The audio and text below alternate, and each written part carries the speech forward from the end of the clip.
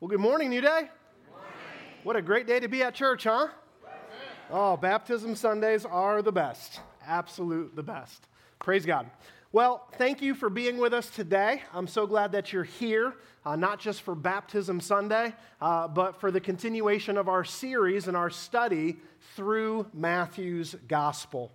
Our text today is Matthew chapter 11, verses 7 to 19. And our theme this week is a contrary generation. A contrary generation. That's who Jesus addresses in our text today, a contrary generation.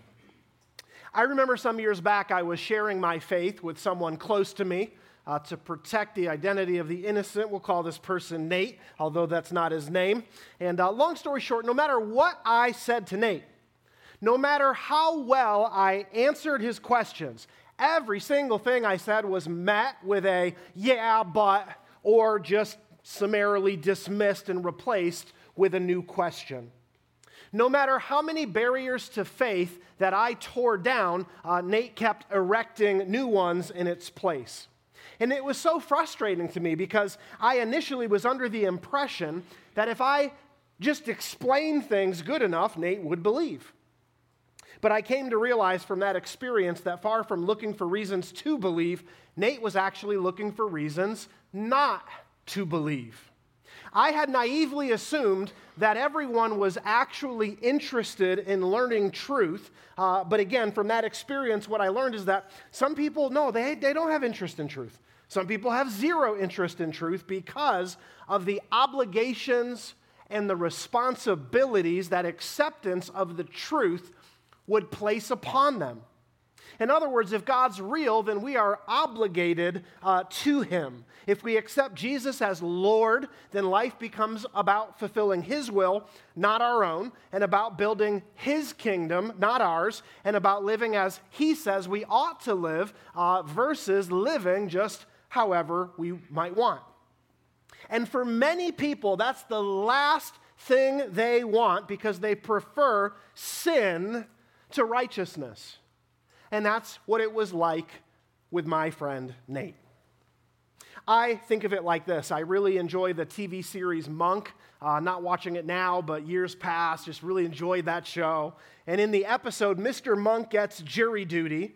There's this one woman on the panel who's just contrary. And she reminds me of Nate and others like him. This woman is trying to stall the proceedings, so no matter what the jury votes, she just votes the opposite. In the first scene, everyone on the jury votes guilty, so she says, my vote is not guilty. In the second scene, the jury had a change of heart in light of new evidence, so they all changed their vote, and now they vote not guilty, so she changes her vote from not guilty to guilty. By the third scene, the jury suspects that she's just determined to disagree no matter what. So when she goes to the bathroom, they come up with a plan to test their theory. And when she comes back, they all say, well, you know what? We decided we actually agree with you. You were right. The defendant is guilty. To which she responds, well, when I was in the restroom, I changed my mind again. I vote not guilty. Friends, that's just how some people are. Contrary no matter what. And I mention this because this is what we're going to see in our passage today. A contrary generation. A generation of people who are just determined to dismiss and ignore and deny the truth no matter what. Now, I'm going to read you our text in just a minute, but before I do, today it's really important that we first set the scene, because in our text, Jesus is going to confront a contrary generation, and we have to kind of understand what's taken place before this confrontation so that when we see the confrontation, it makes sense. So here's a little bit of context of what's been covered so far in Matthew's gospel. If you're taking notes today, number one, so far, Jesus has fulfilled various messianic prophecies. I mean, he's descended from who Messiah was supposed to descend from. He was born where Messiah was to be born. He grew up where Messiah was to grow up. He ministered where Messiah was to minister, so on and so forth. But not only has Jesus fulfilled prophecy, so far in Matthew's gospel, number 2, Jesus has performed the special miracles that God the Father set aside for Messiah to perform when he came. When he came, he opened the eyes of the blind, he made the deaf hear, he made the lame walk, and he made the mute sing for joy. And these were things, as we've been learning in this series, that God the Father decided not to do throughout all of Old Testament history, so that when Messiah came, he would be easily recognized because he would be the one and the only one doing these special miracles. And all throughout Jesus' ministry, these are the things we've seen him do. And thirdly, at this point in Matthew's gospel, Jesus has done many things that only God can do. He's demonstrated power over disease and power over nature and power over the demonic realm and power over sin and even power over death itself. Now, despite Jesus doing these things, despite all this evidence that supported his claim to be the Messiah, to be God in the flesh, to be the Savior of the world, despite all this, the overwhelming response to Jesus so far in Matthew's gospel has been that of rejection. Jesus was looking for surrender. What he got was rejection. The Jews were looking for a military and political leader who would deliver them from Rome's oppression, and Jesus just didn't fit the bill. So in the words of the Apostle John, though Jesus came to his own received him not. So at this point, after giving many proofs and many confirmations about his identity over an 18-month period, but being met primarily with rejection, Jesus now begins to rebuke those who have been obstinate to the truth and have obstinately refused to believe despite the manifold evidence for doing so. So Jesus now begins to rebuke those who are contrary. And that's what we see in our text today. Where our text picks up, messengers from John the Baptist have just finished questioning Jesus, and picking up in verse 7, here's what we read. As they, the messengers sent by John, went away, Jesus began to speak to the crowds concerning John. What did you go out in the wilderness to see? A reed shaken by the wind? What then did you go out to see? A man dressed in soft clothing? Behold, those who wear soft clothing are in kings' houses. What then did you go out to see? A prophet? Yes, I tell you, and more than a prophet. This is he of whom it is written, behold, I send my messenger before your face, who will prepare your way before you. Truly I say to you, among those born of women there has arisen no one greater than John the Baptist. Yet the one who is least in the kingdom of heaven is greater than he. From the days of John the Baptist until now, the kingdom of heaven has suffered violence, and the violent take it by force. For all the prophets and the law prophesied until John. And if you are willing to accept it, he is Elijah who is to come. He who has ears to hear, let him hear. But to what shall I compare this generation? It is like children sitting in the marketplace and calling to their playmates. We played the flute for you, and you did not dance. We sang a dirge, and you did not mourn. For John came neither eating nor drinking, and they say, he has a demon. The Son of Man came eating and drinking, and they say, look at him, a glutton and a drunkard, a friend of tax collectors and sinners. Yet wisdom is justified by her deeds. All right, if you're taking notes today, the very first thing we see in this passage is what we're going to call the illumination. Because Jesus begins this section of Scripture by illuminating for the people the true identity of John the Baptist. And Jesus does this by way of questions. Jesus asks them, guys, what made you travel out into the middle of nowhere to see and hear John preach? And this was really a fair question because where John was ministering was way off the beaten path out in the middle of nowhere. It was out in the woods, out in the wilderness. John ministered in the wilderness away from the hustle and bustle of life in the villages and cities. So Jesus says, what made you travel out into the middle of nowhere to see John? And now Jesus is going to have a little bit of fun with his audience. He asks basically, did you travel out in the wilderness to see the beautiful scenery? And this was a joke because the only scenery out there in the wilderness were the ugly reeds that grew along the banks of the Jordan River. Jesus continues, well, if you didn't travel out to the wilderness to see the reeds along the river, then was it so you could get caught up on the latest fashion trends? This too is a joke because because John the Baptist didn't wear fancy clothes like the kings and Roman governors of Jesus' day. Unlike them, John wore a garment of camel's hair and a simple leather belt, which was a very unusual choice of dress in Jesus' day. So Jesus says, well, it's not because of the beautiful scenery. It's not because you wanted to get caught up on the latest fashion trends from John, but there had to be a reason for why you inconvenienced yourself to travel a good distance out into the wilderness in the middle of nowhere. If it wasn't to admire the scenery, if it wasn't to get caught up on the latest fashion trends, then what was it for? And then Jesus answers his own questions. He says, you went out there because you had hoped that John was the prophesied prophet and herald who would announce to the nation that God's promised Messiah had finally arrived. Now, let me explain. After mankind messed up the good world that God originally created, God initiated a glorious plan of salvation. And all throughout the Old Testament, we see the promise of a Savior repeated over and over and over through God's prophets. But after Malachi, the last of the prophets, the prophetic voice went silent. The last of the prophets in the Old Testament, the prophetic voice went silent. And it was silent for some 400 years.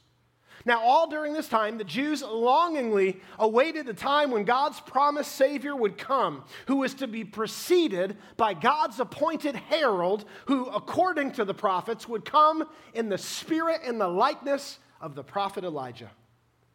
Well, after 400 years of silence from heaven, the prophetic voice picks back up with John. And this is why, practically speaking, the entire nation traveled out into the middle of nowhere to hear what John had to say. Because they were hoping that John was the prophesied herald who would announce the glorious news that the promised Savior of the world, the Messiah, had finally come. So Jesus says to them, this is what you went out into the wilderness to see. You went out there because of who you hoped John to be. And Jesus says, well, guess what? You were right.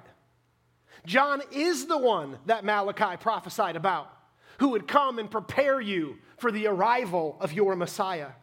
And just as Malachi foretold, he came in the spirit and the likeness of Elijah, and that he wore the same clothes that Elijah wore, camel's hair, and that he ate the same diet that Elijah ate, locusts, and that he ministered in the same area that Elijah ministered in, along the Jordan River, and that he preached the same message that Elijah preached, which was repent.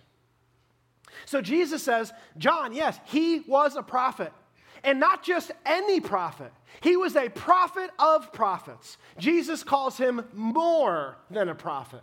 But friends, this simply means that John was preeminent among the prophets. And preeminent because of the privileged message that John got to share. You see, all the other prophets, from Moses all the way through Malachi, came sharing this message: a Savior will come. But John had the great privilege of being the one and the only one who came with this message: the Savior has come.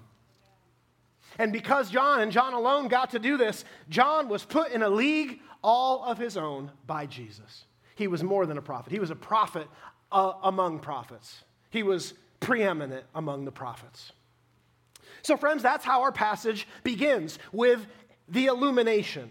In verses 7 to 15, Jesus illuminates for the people who John really was and the special role that John came to play in God's redemptive plan. But Jesus is setting them up.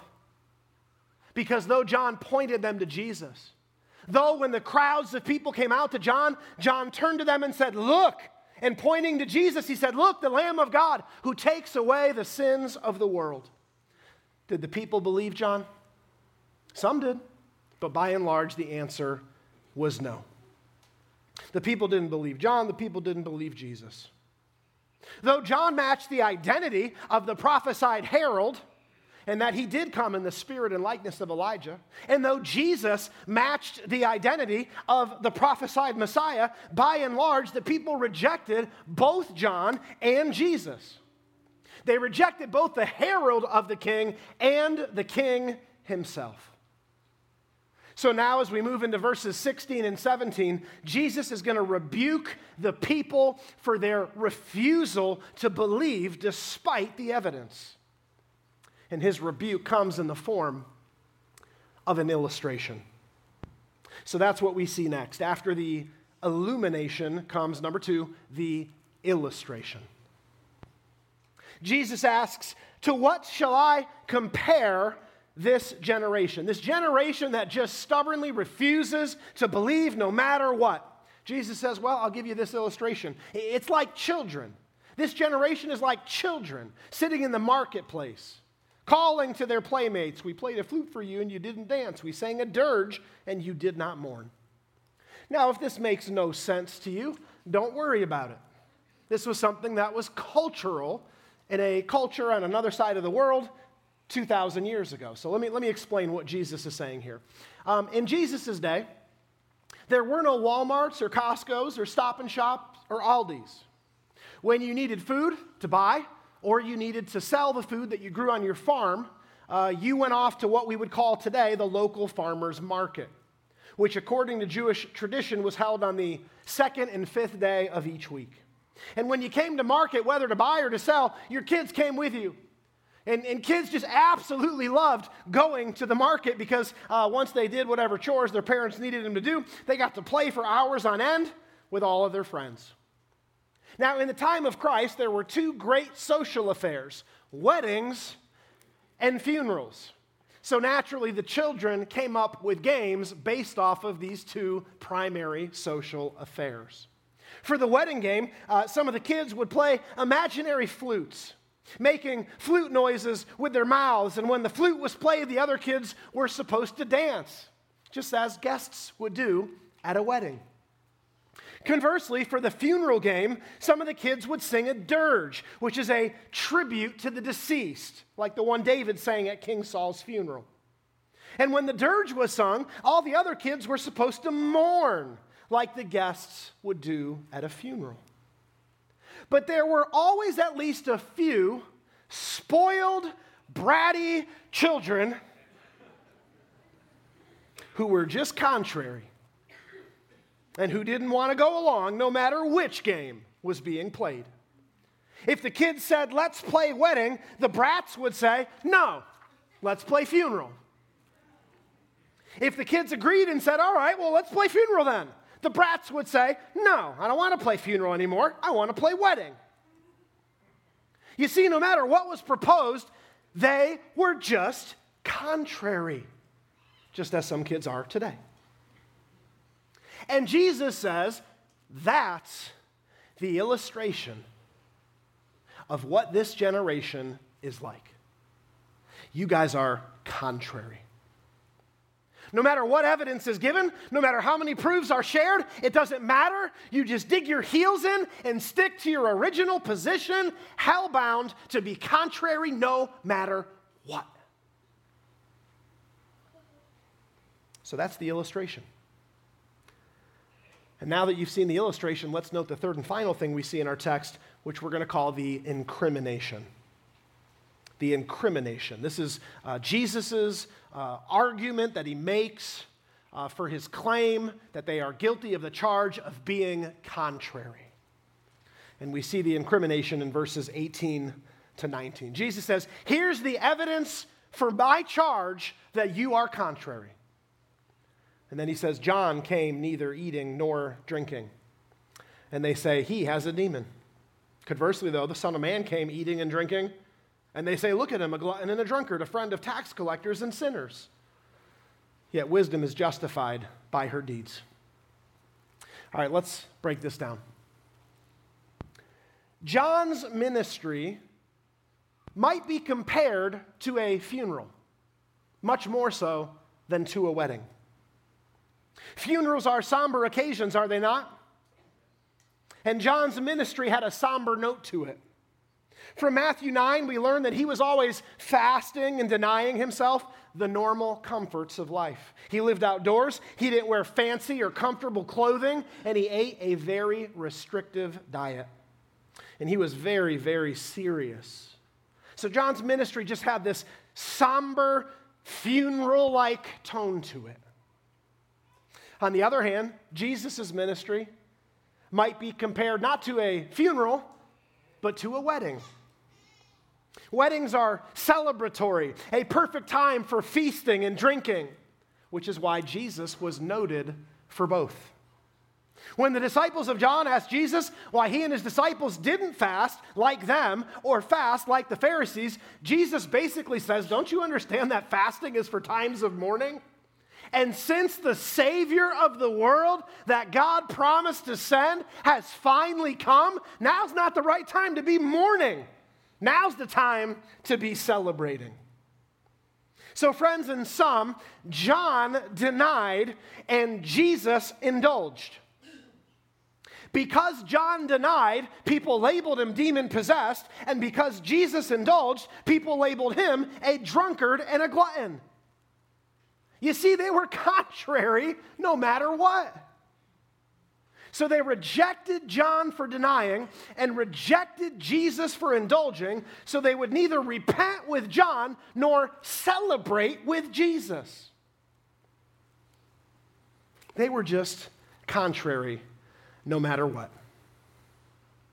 So friends, to sum up our text, we covered a lot. Let me sum it up for you. Here's the recap. Number one, we covered the illumination, what Jesus said about who John really was. We covered, number two, the illustration of what the people were really like. And now, thirdly and finally, we covered the incrimination, Jesus' charge against the people. And his charge, one more time, is this: you are a contrary generation. A contrary generation. But now that we've covered our text, we need to make practical application to our lives today, because how many of you understand that the first century generation in Palestine was not the only contrary generation to ever have lived? Hello?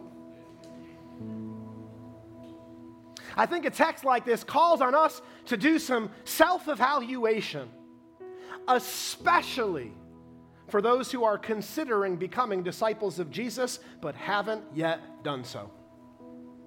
Clearly, the protagonist in our text is Jesus' contrary generation, so we'll want to make sure that their story is not our own, right? Now, here's the deal. Some of you have been coming for months, maybe even for years, or maybe tuning in online for months, or maybe even years, yet you've yet to confess Jesus as the Lord and Savior of your life. Now, we are so glad that you're coming, if that's you. We're so glad that you're tuned in online, if that's you. We really are. But let me be clear in saying that our goal here at New Day is not continued attendance. Our goal is that every person who hears the preaching of God's word and hears the gospel would submit to it, appointing Jesus Lord of their life and inviting him to be their Savior. And friends, that's what we want for you, because the reality is you will never become a citizen in the eternal kingdom of Christ by continuing to attend church. You only become a citizen in the eternal kingdom of Christ by asking Jesus to forgive you of your sins and making him Lord of your life. Now, some of you, again, have not yet done this, and the question begs, why? And if I was to literally ask you out loud, why haven't you received Jesus as Lord and Savior yet? You might say, well, I just need a little more proof. I mean, I've been coming for years, but I just need a little more proof. I just need a little more information. I just need to see a little more evidence. And if only I could get a little more info, a little more proof, a little more evidence, then I would probably go ahead and make him Lord and Savior. But if that's you today and you're saying, I just need a little more proof, I have to ask you, because I love you, do you really? Do you really? Or are you just avoiding the responsibilities that would come upon you should you choose to make Jesus Lord? I think a lot of times we lie to ourselves. The reason, I just need more evidence. I just need more proof. I just need a little more information. And I think sometimes that's a lie. Not all the time. Sometimes that's genuine, but a lot of times it's not genuine. A lot of times we're hiding behind that excuse because we don't want to become morally responsible to God. And we don't want our life to change. Now, hey, my heart goes out to you. I understand that change can be scary, but I got to ask you this. Is it really more scary than the thought of you paying the penalty for sin yourself versus letting Jesus pay the penalty for sin for you? If you've never heard the gospel today, it's really simple. The Bible teaches that we've all sinned. And it says that the punishment for sin is death. Because of sin, we die physically, and apart from faith in Jesus, we will one day suffer eternally. That's the bad news. But the good news is this: because God loves us, He has provided a way by which the penalty for sin can be paid, yet we go free. And that's where Jesus comes into play. At Christmas time, we especially remember the reality that Jesus was born. But friends, let's remember this: Jesus was born into the world to die. And to not just die any death, He was born into the world to die a death on a cross, a cruel Roman cross, which was Him taking the punishment for sin that you and I deserved upon Himself. And He did this because in this way, Jesus satisfied God's sense of justice because the penalty for sin was paid. But with the penalty for sin being paid, you and I get to go free. But friends, if we don't want to accept Jesus paying the penalty for sin for us, then there's no other option than to pay the penalty for sin ourselves. And that's what hell's for. It's for people who want to pay the penalty for sin for themselves versus letting Jesus pay the penalty for sin for them. So I know you're telling yourself, I need more proof, I need more evidence, I just need a little more info. But friends, here's the reality of the situation. God has already provided all the evidence you and I need to believe on Jesus as Lord and Savior. Now, this is not in your notes, but I want to talk to you about 4 evidences that God has provided for us as the basis for our belief. Number 1, God has provided the evidence of fulfilled prophecy. We have seen Jesus just in the first 11 chapters of Matthew fulfill one prophecy after another. In His life in total, Jesus fulfilled some 300 plus prophecies. Now, let me talk to you about the odds of one person fulfilling even 8 of those 300 prophecies. A mathematics and astronomy professor did the math, and he concluded that the odds of someone fulfilling just 8 of the 300 prophecies would be 1 in 100 quadrillion. I realize that's a number that's beyond our comprehension, so let me try to put it to you in a way we can better understand. Imagine filling the entire state of Florida 10 feet deep with silver dollars, only one of which is marked with a red X. And imagine a blindfolded person walking around the state with one chance to pick up the one silver dollar marked with a red X. Their chance of doing so would be 1 in 100 quadrillion. And these are the odds for any one person fulfilling just 8 of the messianic prophecies. And again, Jesus fulfilled over 300.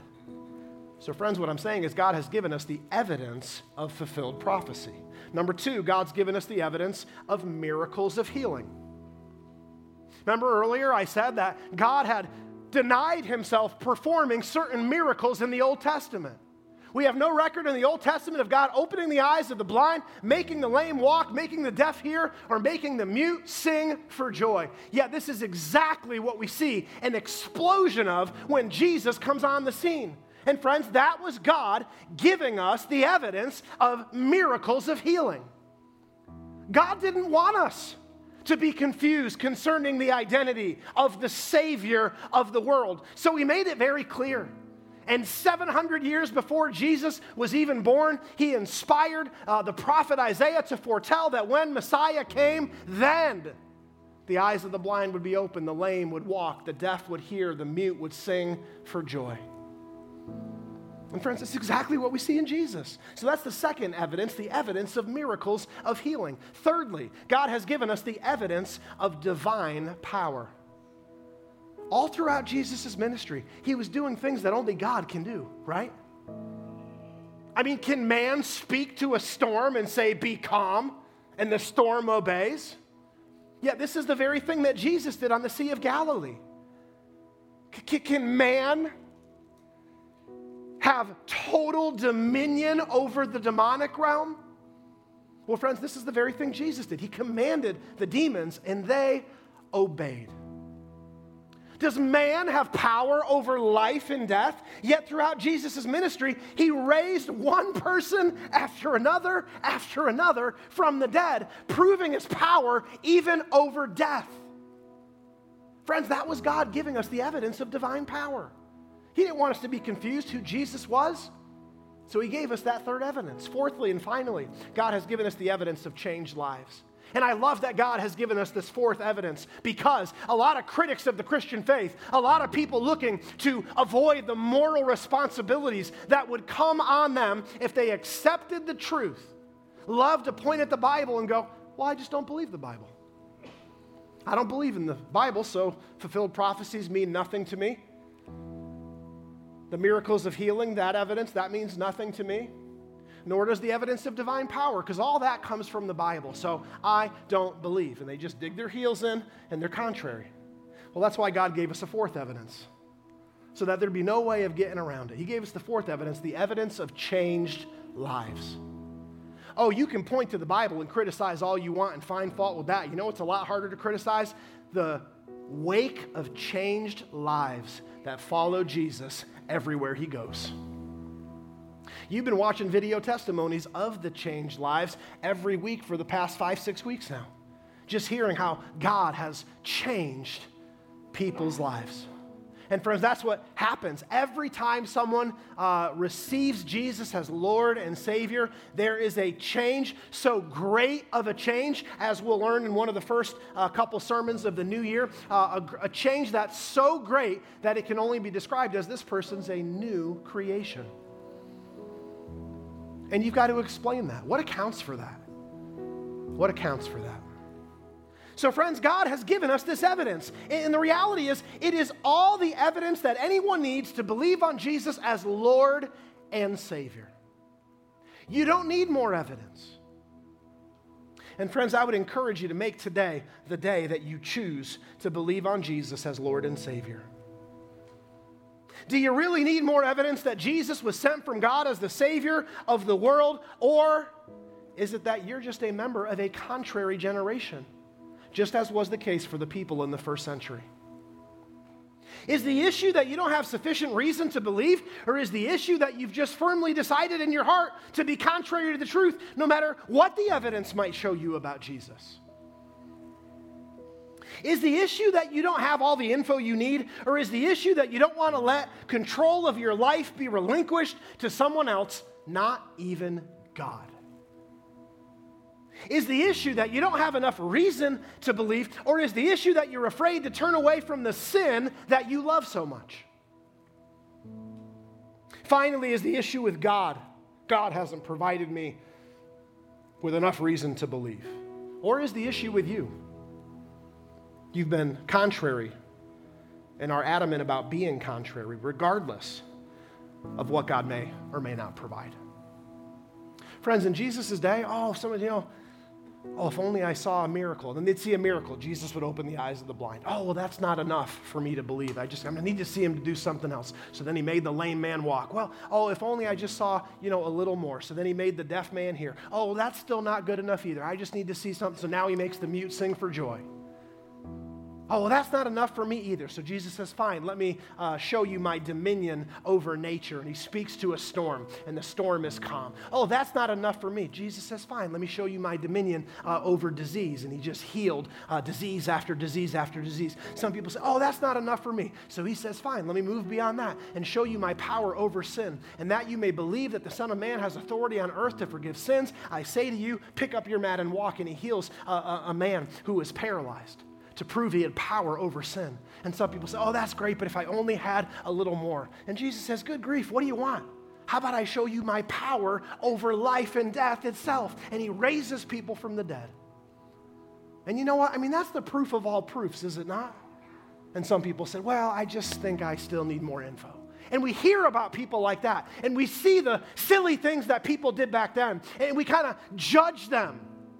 But friends, in judging them, are we not judging ourselves? Because don't many of us do this, the very same thing. I need more proof. I need more evidence.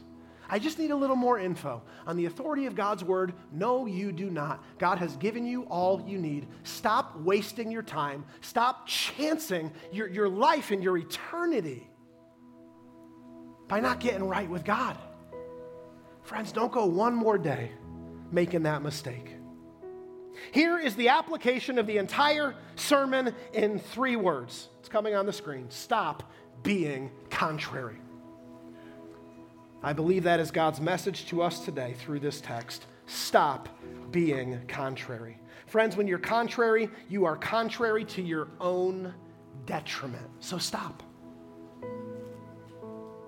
You see, when you cross the line of faith, God has forgiveness of sins for you and for me. When I stepped across that line of faith, I received forgiveness of my sins. And friends, when you step across that line of faith, you also will receive forgiveness of sins. And let me tell you, we're talking about Christmas season, right?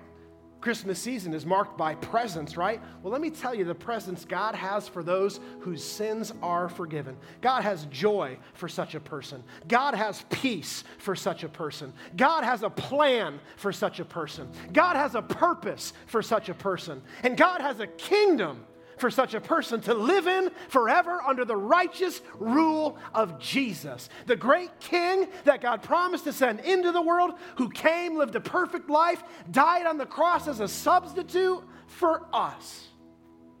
And through faith in him, we get to live in the kingdom that God appointed him to rule over forever. And friends, there is no greater gift than that to receive this Christmas. Friends, I've been terribly sick this past week. I'm on the recovery end, praise the Lord.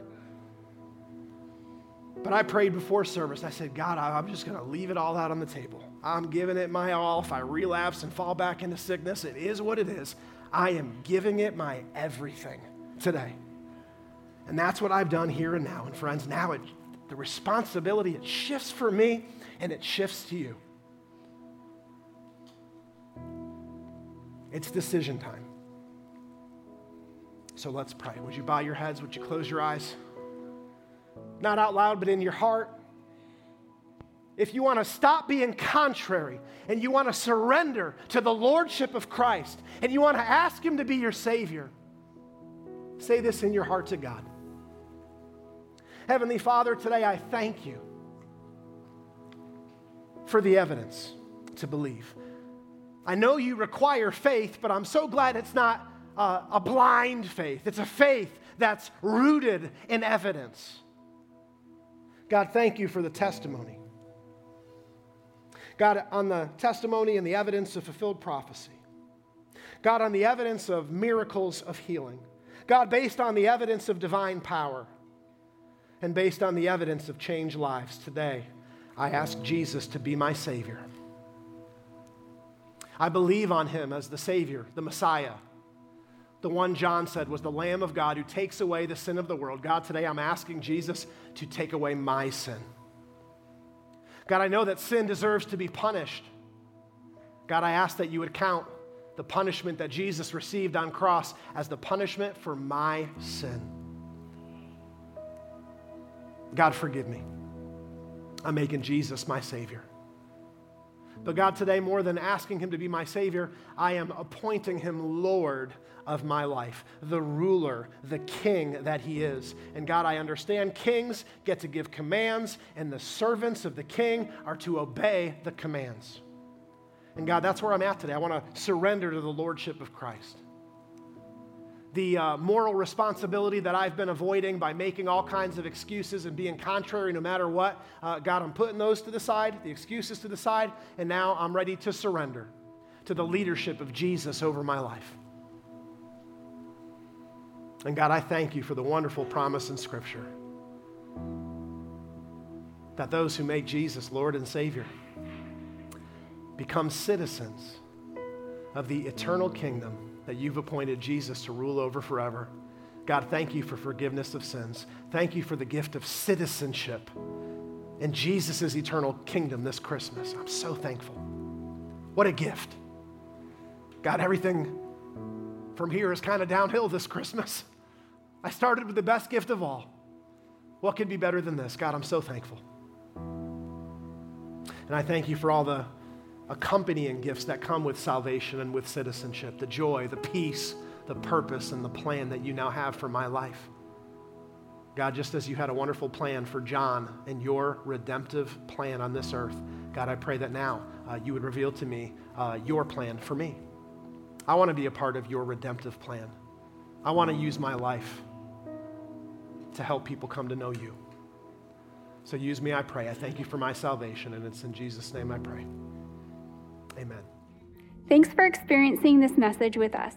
If you've been blessed by what you heard, you can give a one-time or reoccurring gift at newdaychurch.cc/giving, or text any amount on your smartphone right now to 84321. We would love to connect with you even more, so be sure to like us on Facebook or follow us on Instagram. And don't forget to find us on the Church Center app for more information about all things New Day. May God bless you, and we hope to see you again soon.